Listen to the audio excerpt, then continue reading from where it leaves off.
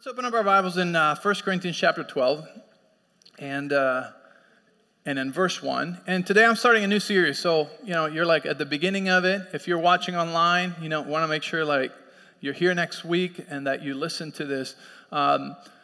Because for the next 4 weeks, we're going to be talking about the subject of freedom. All right? And I believe the Lord will show and reveal some new things to you to experience new freedom in your life, Just because we're believers, it doesn't mean the devil gave up on us. When you got saved, the devil didn't give up on you. He actually doubled down because he got really, really scared. See, his whole thing is he knows what a believer full of the Holy Spirit can do because he saw Jesus walking on earth. So he knows your potential because he saw Jesus' life. And because of that, he's even more scared when you find out new truths. And so there's a war going on, and we're going to talk about this because we want to be aware of this, and we want to experience freedom to the full. And so we're going to spend 4 weeks on this. It's going to be great. And then after that, we're going to have our friend Tafara Butai from South Africa. Literally, he doesn't live here. No, he lives in South Africa. He's coming to preach here. He's an amazing man of God. He's on South Africa TBN, and he's led a lot of people into just the Word of God and taken religion out of the very religious places over there and taught them prosperity, taught them healing. And so he's an amazing guy. You're going to love him. He's hilarious. He's a pastor. And so that's in 5 weeks. And then in 6 weeks, we have Lance Wano coming. And so, it's going to be a very exciting 6 weeks. So you don't want to miss, and you want to make sure you're inviting people to come. I know a lot of people are out of town, escaping the heat, and that kind of stuff. But if you're out of town, make sure you watch online because everything that we teach here on Sunday is part of the journey that we're walking through as a church. I always say it's great that you hear other teachings. It's great that you listen to other stuff. That's good if it's healthy, if it's not law-based, if we could say that way. But it's even more important that you are walking and applying what God is speaking to you in your house, where you're planted, where your family's planted. Are you with me? Where we're all growing, where we're building something together, okay? And so don't misunderstand what I said. I'm not like one of those that don't listen to anybody else. No. Not like that, But it is important that we're connected to what's God speaking to us every week, So if you're serving, if you're a leader, if you happen to miss a Sunday because you were, serving somewhere else, that's totally fine. We appreciate you serving, but we really want you to get the word. We never want to see any of you for what you can do or what you can give, but for what you're experiencing, for your walk in Christ. We're not so much about building a big church as much as we are about building big people, not physically, unless it's all muscle, then that's fine, But, we want you to grow big and strong in the Lord, and that excites us way more than packing out the place, Packing out the place is just a normal thing that happens when a place is healthy, We don't have to do tricks and fireworks in order to fill it up, And so anyways, 1 Corinthians chapter 12, verse 1, it says, "Now concerning spiritual gifts, brethren, I do not want you to be ignorant." Now, the interesting thing here, when you study the root, in the language, in the original language, is that what it actually says is, "Now concerning the spiritual, I do not want you to be ignorant." And yes, Paul was about the spiritual gifts. He was not. He was definitely talking about the spiritual gifts, but he was talking about the spiritual in general, okay? Everything. If you don't know this, about 98% of everything that exists is actually invisible, spiritual. And only 2% is what we're able to catch, understand, see with our 5 senses. So we live off of 2% of everything that exists, That's where we base most of it. That's why the Bible tells us that the just shall live by faith and not by sight. We're supposed to live by faith because faith is based in the invisible, in the spiritual. And so he's telling us, hey, I don't want you to be ignorant about the spiritual. Like, that's great that you have 5 senses and you can see and you can talk and you can smell and you can, all that is great. It serves a purpose, but you need to be aware and not be ignorant that there's a spiritual world that is far bigger and greater and is constantly impacting our daily living in our life. Right? And we interact with that spiritual realm through our belief system and through our actions, right? Why do we give? Why do we sow financially? Because we believe, right? We have a belief system in the Word of God that when we do that physical act of faith, it produces something in the spiritual, right? Something's happening, you don't know, that is going to bring about, again, physical results. Are you with me? Right? So we're interacting with the spiritual realm all the time, with our words. Our words are invisible and they're very powerful and they're very spiritual. Whatever we sow, we reap. And it's not just money, it's words. It's actions. They produce a spiritual chain of effect that is going to come back and manifest in our life in one way or another. And so he's telling us, please don't be ignorant about the spiritual. It's very important that you're aware that the Bible says that people perish for lack of knowledge, right? So some people and some believers are perishing because they are ignorant about the spiritual realm. Are you with me? So we don't want to be ignorant. We don't want to be scared. We don't want to be hyper spiritual. You with me? But we want to be aware that we are a 3-part being, that we are a spirit, that we have a soul, and that we live in a body. And most of the time, the only thing we're aware of is the body. I've been on a special diet for like 3 weeks now. Oh man, my body talks. Not from the mouth, It's like, it screams, and it's like, whoa. Our bodies, they throw fits. And they tell us things. That's why fasting is so powerful. And listen, this is not one that I would say like I did last week, imitate me, because I don't fast a lot. I just have to be honest, I'm not going to appear something that I'm not. I don't fast a lot. Maybe a couple times a year, I hope that's not a reason for you to be like, oh, our pastor's not Christian enough, so I guess we're going to find another church. That's just, it's something that I love to do when the Holy Spirit leads me to, not because I have to or because, I'm trying to earn something, But anyways, fasting is hard and harder for some people because why? Because our flesh is screaming, Our flesh is like calling out and saying, what are you doing to me? I thought we were friends, And you want to, you want to give up, and sometimes instead of getting you closer to God, it ends up getting you further from God and everybody else, Your spouse is like, would you please just eat, And so your body talks to you, and a lot of times we just spend most of our life being aware of the physical, and not the spiritual. And so if we are a spirit, that's who we are. We're a spirit. That's what brings life to this body. It's the breath of life of God that brings life to this body. Then we have a soul, which is the part that is being renewed and being transformed, right? It's the part where the will lives, and that's the will that's where the decider lives. So we choose from our soul. And according to our choices in our soul, is that we are partnering with the flesh or we're partnering with the spirit.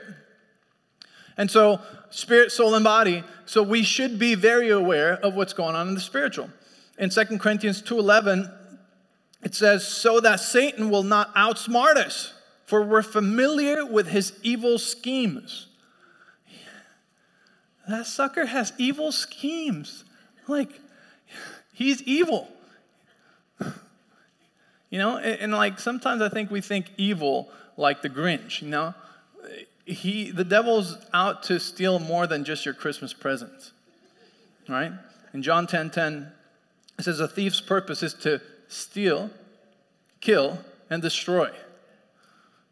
So that means he's 3 times worse than the Grinch. Steal, kill, and destroy. There you go. Devil headquarters, our vision is steal, kill, and destroy. Whole life been doing that. That's their vision.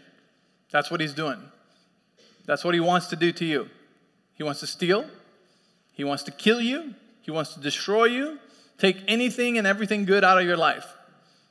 He wants to pull you away from God. He doesn't want you to know who you are. He doesn't want you to know how powerful you are. He doesn't want you to live in peace. He doesn't want you to experience joy. He wants you to be sad, bound, sick, broke, anxious. It's out there. It's not a secret. And he's got evil schemes to make this happen. In 2 Corinthians chapter 10, verse 3 to 5, it says, we're human, but we don't wage war as humans do. It says, we use God's mighty weapons, not worldly weapons, to knock down the strongholds of human reasoning. Say with me, strongholds of human reasoning. Boy, do those things get people in trouble. Mentalities, the new things, humanism, any form of higher thing that exalts itself above God.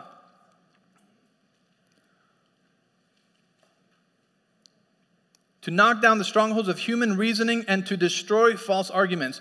And then it says, we destroy every proud obstacle that keeps people from knowing God. We capture their rebellious thoughts and teach them to obey Christ. See how interesting that in the midst of speaking about spiritual warfare, in the midst of talking about, not the carnal weapons, but the weapons of our warfare, the spiritual ones, then it starts talking about thoughts. Then in the same paragraph, it's talking about strongholds, it's talking about thoughts. Why is that? Because strongholds are groups and powers and, how do you say it? Let me find a better word. It's cities of thoughts that are building something up. Okay? As a matter of fact, a stronghold, if you look up what a stronghold is like a tower of protection, It's like built out of block or something, where they would go in there and they would be safe. They would be in the stronghold. And so the negative connotation of a stronghold is something that is built to protect something of the devil.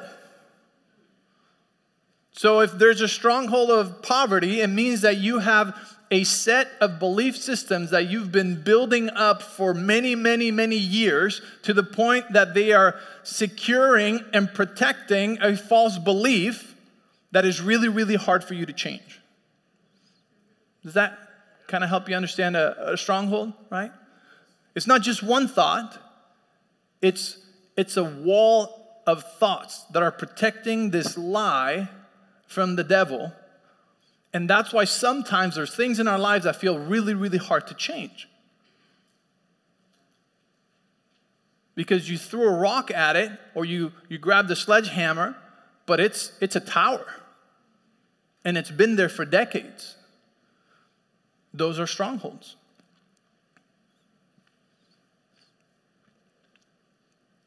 But it says we destroy them and we capture their rebellious thoughts and teach them to obey Christ. So there's a spiritual warfare that is directly linked to our thoughts. Amen? In Luke 4:18, Jesus said, "The Spirit of the Lord is upon me, for he has anointed me to bring good news to the poor. He has sent me to proclaim that captives will be released and the blind will see, that the oppressed will be set free." And so, today we're starting to talk about this spiritual realm. And we want to be aware of what's going on in the spiritual. And I want to make you aware that the devil's vision is still the same: to steal from you, to kill you, and to destroy you. And I'm not trying to scare you. I don't think I can scare you, especially because, what we've been teaching here for years. This is a new for us, right? And so it's not for us to be scared, but it's for us to be aware. Because when we're unaware, we give the devil an opportunity to hide through suggestive thoughts. Okay? If I go, oh yeah, the spiritual, there's nothing about the spiritual. It's all good. I don't need to know anything about that. I'm saved and I'm good. Then what happens is that the enemy will find a place, will find a door, and to come into your life and to start suggesting things that go against the Word of God. I love how Clint Rogers explains it. He explained this at youth camp. He said, the devil never comes and all of a sudden just offers this crazy, wild idea out of nowhere to, he doesn't come to a healthy person and just tell them, hey, why don't you go do meth right now? Why? Because that sounds so crazy. They would be like, no, I don't even drink. I don't even, I've never even smoked in my life. It's a really far stretch, right? So how the devil comes is it comes with a compromise at a time, a small compromise at a time, and then one day you find yourself so far away from a place you would have never, ever even considered going.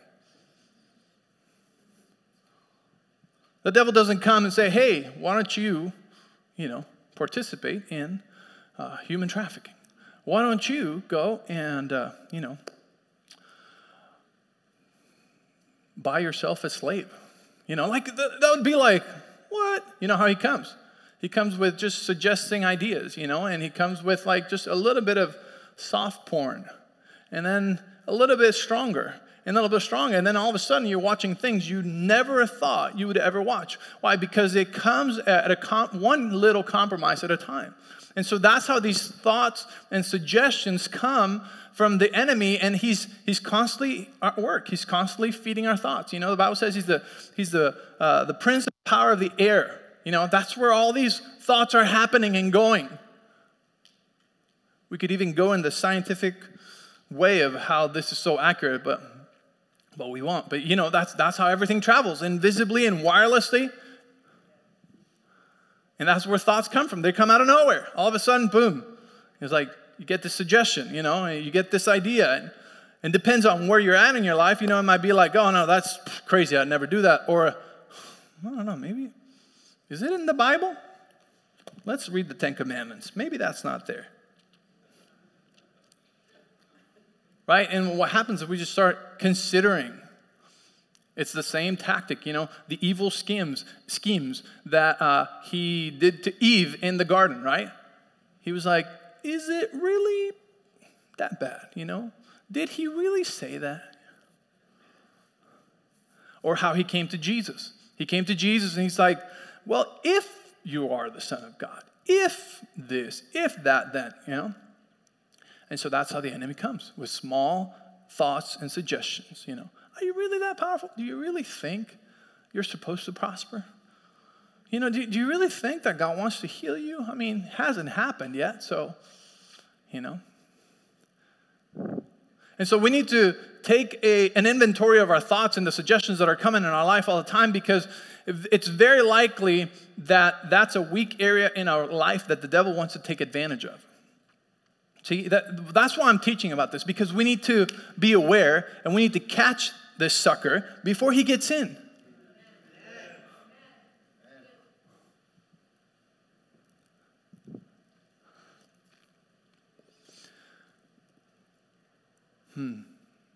Jesus came that we might be set free. Right? He came to heal people, set people free, and that the oppressed will be set free, that the captives will be released. There's an anointing for that. And then Matthew 10:8, he tells his disciples, he goes, heal the sick, raise the dead, cure those with leprosy, cast out demons, give as freely as you have received. All right, so he came and he did. They watched. Then he sent them and they did.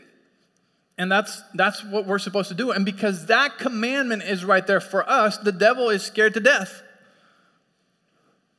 He's like, if I could barely get by with one Jesus. If all of a sudden I have 2,000 Jesuses walking around on the earth. If all of a sudden there's, 1 million Jesuses walking around the earth. He's going to get a early retirement to hell, He's going to taste hell before he even gets there. And so he's scared. So what does he do? He's like, well, I'm very convincing, and I have thoughts. And so what we do with our thoughts is incredibly important because it opens doors or closes doors. It resists the devil or it gives him place. It's real simple to know, whose thoughts they are. Because if they're life-giving thoughts, then they're from God. But if they're condemning, shameful, tempting towards sin, then they're not God's thoughts. But here's the thing. You also have to know they're not your thoughts. And that's really important because what happens is the devil, he plants false evidence and then he blames you of it. He accuses you of it, right? So he'll put a thought in your life, be like, hey, why don't you just go ahead. Just go sleep around. It's fine, Why not? Everybody's doing it. And then you go, oh man, actually, that sounds kind of fun, And then he accuses you of having that thought and he shames you about it. So then you're stuck with it as if it was yours. And so we need to know that when these kinds of thoughts come into our life, when it's thoughts that are, man, you're not good looking enough. Man, you're never going to get married. Like, it's going to be a tough one for you, Look, nobody really likes you. You're kind of annoying. And then you think about these thoughts like they're your own. See, when you hear this stuff, when you hear these voices, you need to recognize, be like, those are not my thoughts. That's not me speaking. Why? Because I'm a child of God. I have the Spirit of God inside of me. And that's definitely not God's voice. That's the devil speaking. So what you do is you take those thoughts captive and you go, shut up, devil. Get behind me, Satan. Stop talking. You resist it. You remember who you are. You remember, no, I'm a child of God. I'm the righteousness of God in Christ Jesus. He has a plan and a future for me. There is a hope. He's a supernatural God. So you resist the enemy. See, but we have to recognize these thoughts instead of taking them as our own, instead of agreeing with them. There is so much power in our agreement. And so something takes on power when you agree with it. So if these thoughts of, loathing come to you, you have the option of resisting and rejecting them, of taking them captive and saying, nope, that's the devil's voice, or agreeing with them. The problem is when you start agreeing with those kind of thoughts, you line yourself up with it and you give them more power, and they become more real, and then there's more of it. And so some of us have made agreements with the devil. Now, that sounds bad, right? I'm a believer. Have you ever made a pact with the devil? No, never. Listen, I'm not saying, oh boy, how do I get out of this now? But we've made agreements with the devil when we receive those suggestions and those thoughts in our lives. It doesn't mean you're possessed by the devil, okay? It doesn't mean you're doing witchcraft.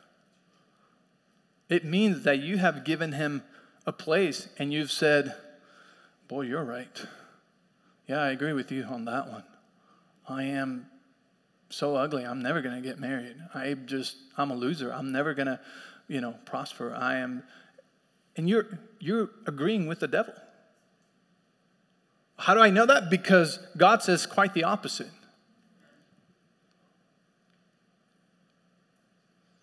What happens when you agree with someone? Now you kind of have something in common with them, right? Ooh. Hey, don't get too serious. It's okay.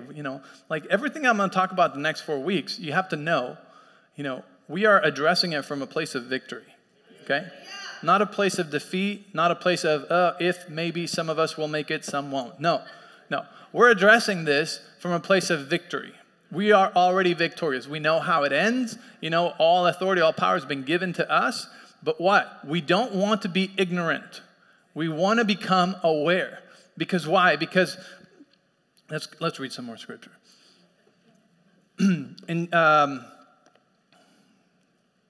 Let's see. In John 8:32, it says that you shall know the truth, and the truth will set you free, right? And so when we hear truth, when we start finding out things, when we start having a revelation, this revelation will start setting us free. But I thought I was already free. Yes. See, Jesus set you free, as in he paid the price, he opened up the jail cell, and now you need to get free, as in walking out of the prison, of all the rooms, all the way out. And then, here's the third part.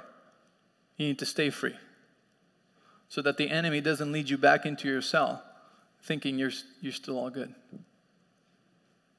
Oh, Pastor, that sounds exhausting.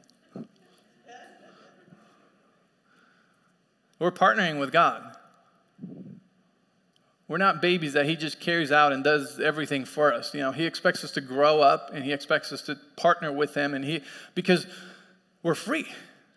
And because we're free, we have our own choices and our own decisions. And getting saved, it just means that now you have power to do everything that he has purchased for us and everything that he's done for us.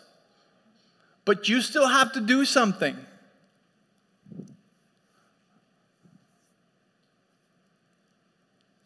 Can anybody hear the crickets?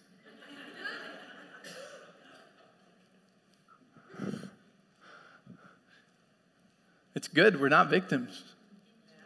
We're victorious. Amen? Okay, let's keep on going here. So, James chapter 4, verse 7, it says, so then surrender to God, stand up to the devil, and resist him, and he will turn and run away from you. That's pretty amazing. That's the Passion Translation. Surrender to God. First problem. A lot of people just, they're like, how's an 80-20 surrender, Lord? I keep the 80, give you 20. Does 25 get me into heaven, Lord? Surrender your whole life to God. I know. We lose half of Christians in that one. Not in this church, not at all. But a lot of people they want to be friends with God, but they don't want him to be their king, because if he's their king, then it means obedience. Ooh, that's a trigger word for some people. Breathe. I'm going to test you. Obedience, commitment, full surrender. Some of you are going like,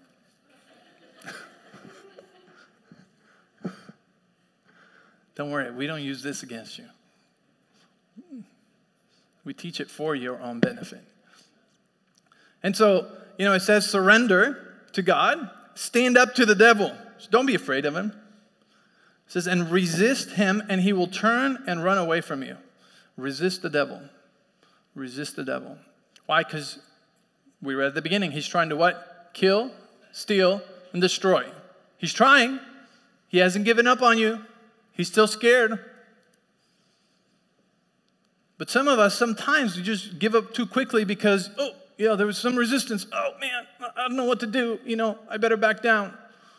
I started going to church every Sunday, and oh my gosh, it was a difficult week. Resist the devil. Stand up to him.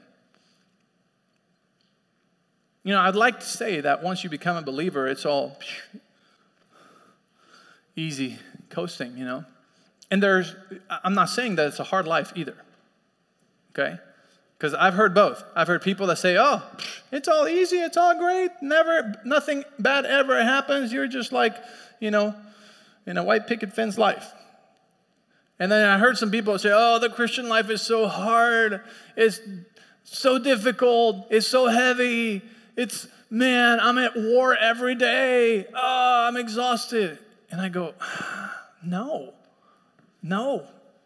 definitely not. Do we have hardships? Yes. Do sometimes we find ourselves in trials? Yes. Is sometimes the devil and sometimes me? Yes.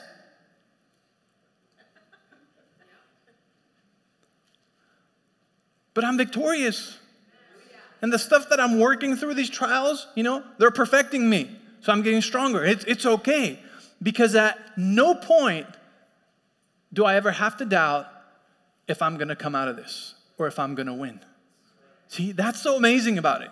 I never have to wonder or question, man, I don't know, are we going to make it out of this one? Is God going to be with us still? Are we going to be okay? I never have to question about that. And let me tell you, that is a really, really encouraging thing to know when you're in the midst of a battle. Right? Because you already know the end. So you actually don't have to be stressed out. Like when you watch a game that somebody already told you your team wins at the end. What happens? You're not stressed out. But if you don't know, like how the game's going to end, you're like this. You're like stressed out. You're sweating. You're not sure what's going to happen. Are they going to make it?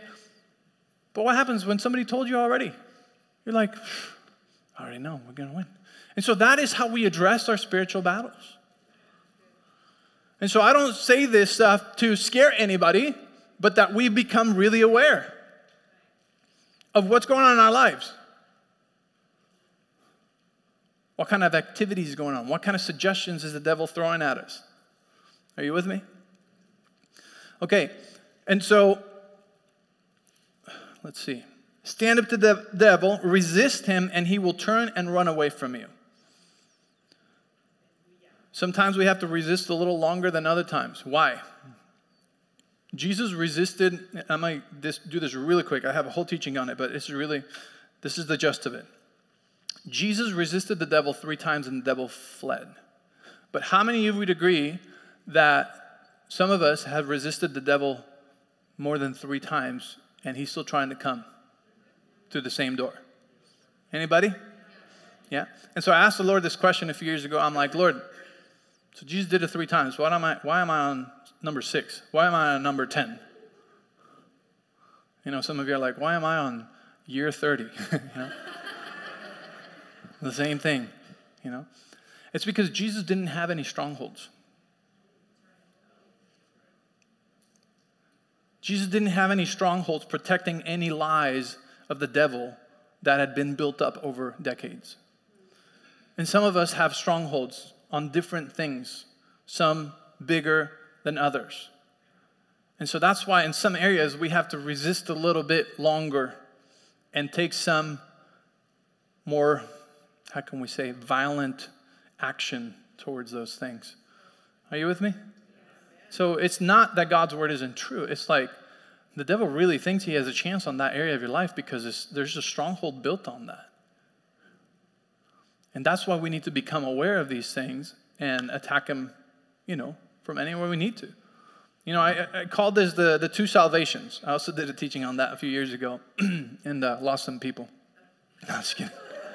You're like, wait, what? 2 salvations? No, it's just a phrase that I use because our first salvation is kind of like when the Lord took the children of Israel out of Egypt. But the second salvation, is through the desert into the promised land and cleansing the promised land. And so many believers get saved, and they get stuck in the desert, or they inhabit the promised land, but they never kick out the inhabitants of the land.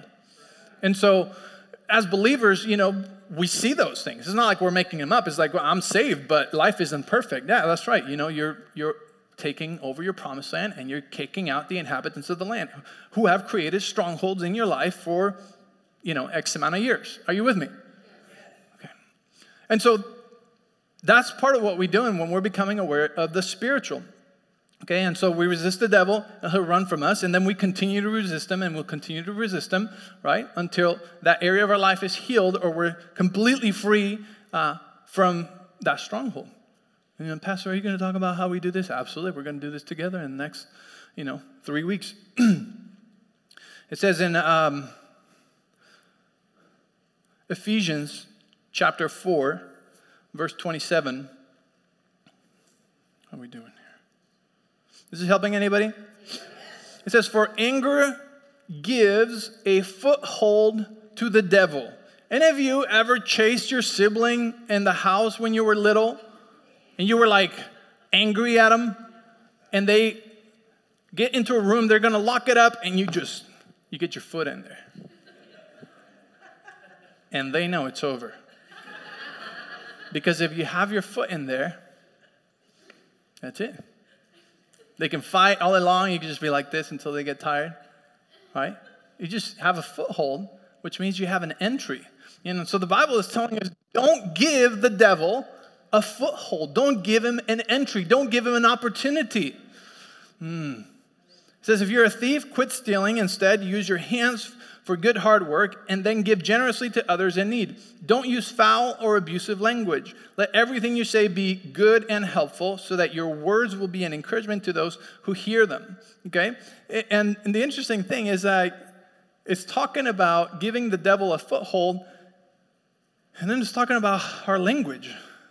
It's talking about our lifestyle. It's talking about what we do, which means that there's different ways in which we can give the devil a foothold. Some people think like, well, I don't play with the Ouija board.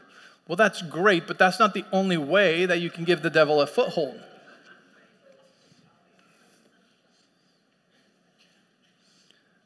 Right here it says anger gives the devil a foothold. Anger.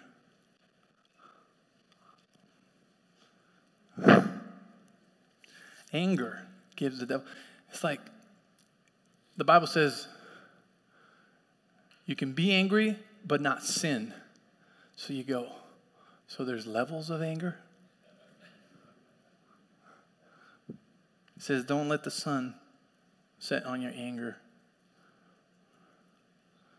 Right? So anger can be a place, and I think I don't think I have to explain the levels of anger. I think like there's, you got angry, and there's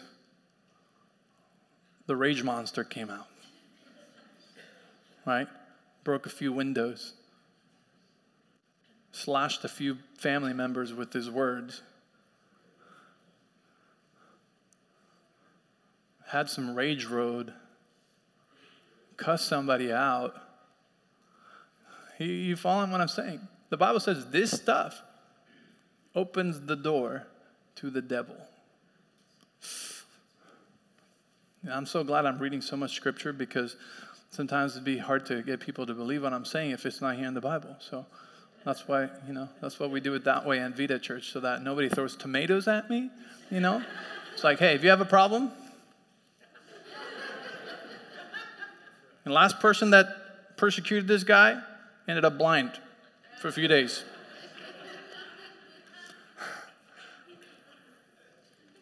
Anger gives foothold to the devil. Ephesians 2:2, it says, you used to live in sin, just like the rest of the world. See, this is real interesting. It says you used to live in sin.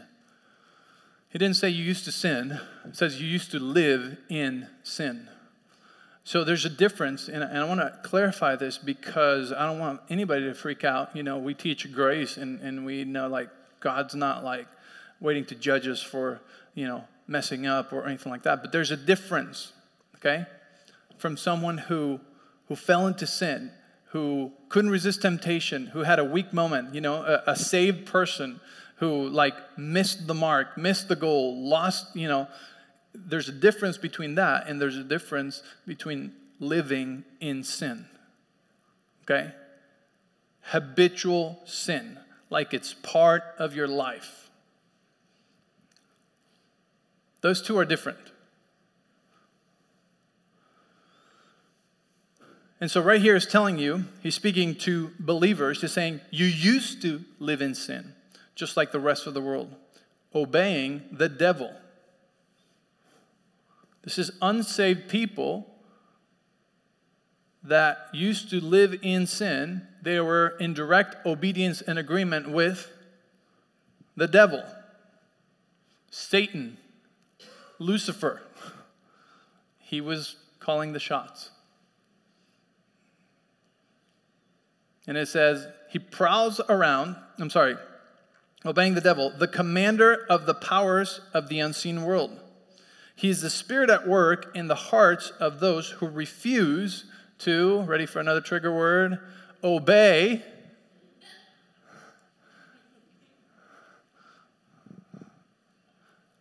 Obey God. There's nothing better than obeying God. You know why? Because obeying the Lord leads to life, leads to abundant life, leads to freedom. Committing my whole life to the Lord has nothing boring in it. It's the most exciting journey I ever started since I was 16, 17 years old. There's nothing boring about it. I don't regret it for 1 minute. I never say, man, I wish I partied harder a little longer. I'm kind of having, second thoughts now. No.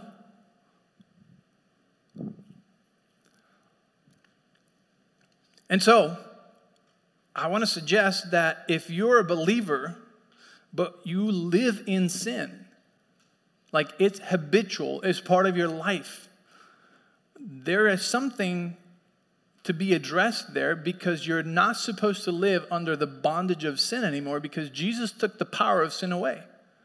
Jesus, he did it. Sin no longer has power over believers. It's lost its power. It's lost its sting. So you can't be set free. And the only reason why you're not is maybe ignorance. Maybe you're unaware of the devil's scheme against your life to kill, steal, and destroy through that sin. See, here's the thing. I got to warn you this. I'm going to be talking a lot about sin in the next 3 weeks. So if you don't come back, we're going to know. That's not what I meant to say. But no. But I want you to know this. People come up to me. They've come up to me over the years, and they're like, Pastor, why don't you talk about sin? Why don't you ever preach about sin? Why don't you? And I'm like, it's worthless. We have power over sin. Like, sin has no power over us. We're free from sin. I'll talk about righteousness. But in this specific series, you're going to hear me talk about it a little bit, because it's not, and I said this, I think, last week, but it's not from the standpoint of, oh, you're sinning? Whew, you're going to go to hell, No. It's from the perspective of you live in sin, and whether it's because of ignorance or weakness or a stronghold, you're allowing it to still kill and destroy in your life, and you're bound and you're not fully set free, and you can. So we're going to talk about that. You follow what I'm saying? God doesn't bring up the sin subject to condemn you. He brings up the sin subject to set you free, because Jesus paid the price for it on the cross. So if you paid the price for something, you wouldn't want to see that person walking around as if nothing had been done about it. But something was done about it. So I want you to know, when we talk about sin in this next 3 weeks, that you're committed to come back because of obedience to the Lord and full surrender in your life. Get excited, because the Lord's going to reveal to you if there's any areas of your life where you've opened the door to the devil and partnered or agreed with him. And again, it's nothing to be freaked out, nothing to be, oh my gosh, I can't believe, I don't even want to know. No. It's okay. Again, from a place of victory, right? And if there's sin in your life, you got to get excited. God's going to set you free from this stuff. See? It is not to condemn you, is not to embarrass you, is not to, we're not going to be calling out, all right, if you have this, go ahead, show us down. No, we're not going to do any of that stuff, okay? But we need to address it, because we're not supposed to allow it to steal from us. And to some people, they've been bound by it for way too long, and nobody's talking about it because it makes people feel uncomfortable. Well, just don't touch those subjects, because then, people they won't want to come back. Okay? Well, I'm sorry, but we're committed to lead people into freedom, into encounters, and that's what Jesus came to do. It says he came to set the captives free. Amen? Heal the sick, cleanse the lepers.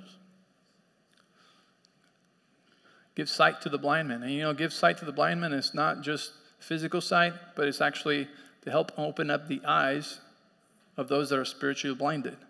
And that's what's going to be happening. Our eyes are going to be open. And so if I could quickly go to Luke chapter 15.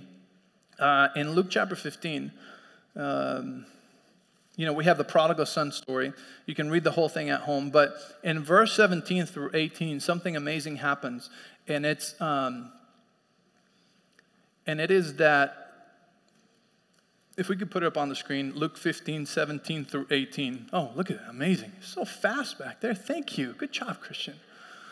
It says, when he finally came to his senses, okay?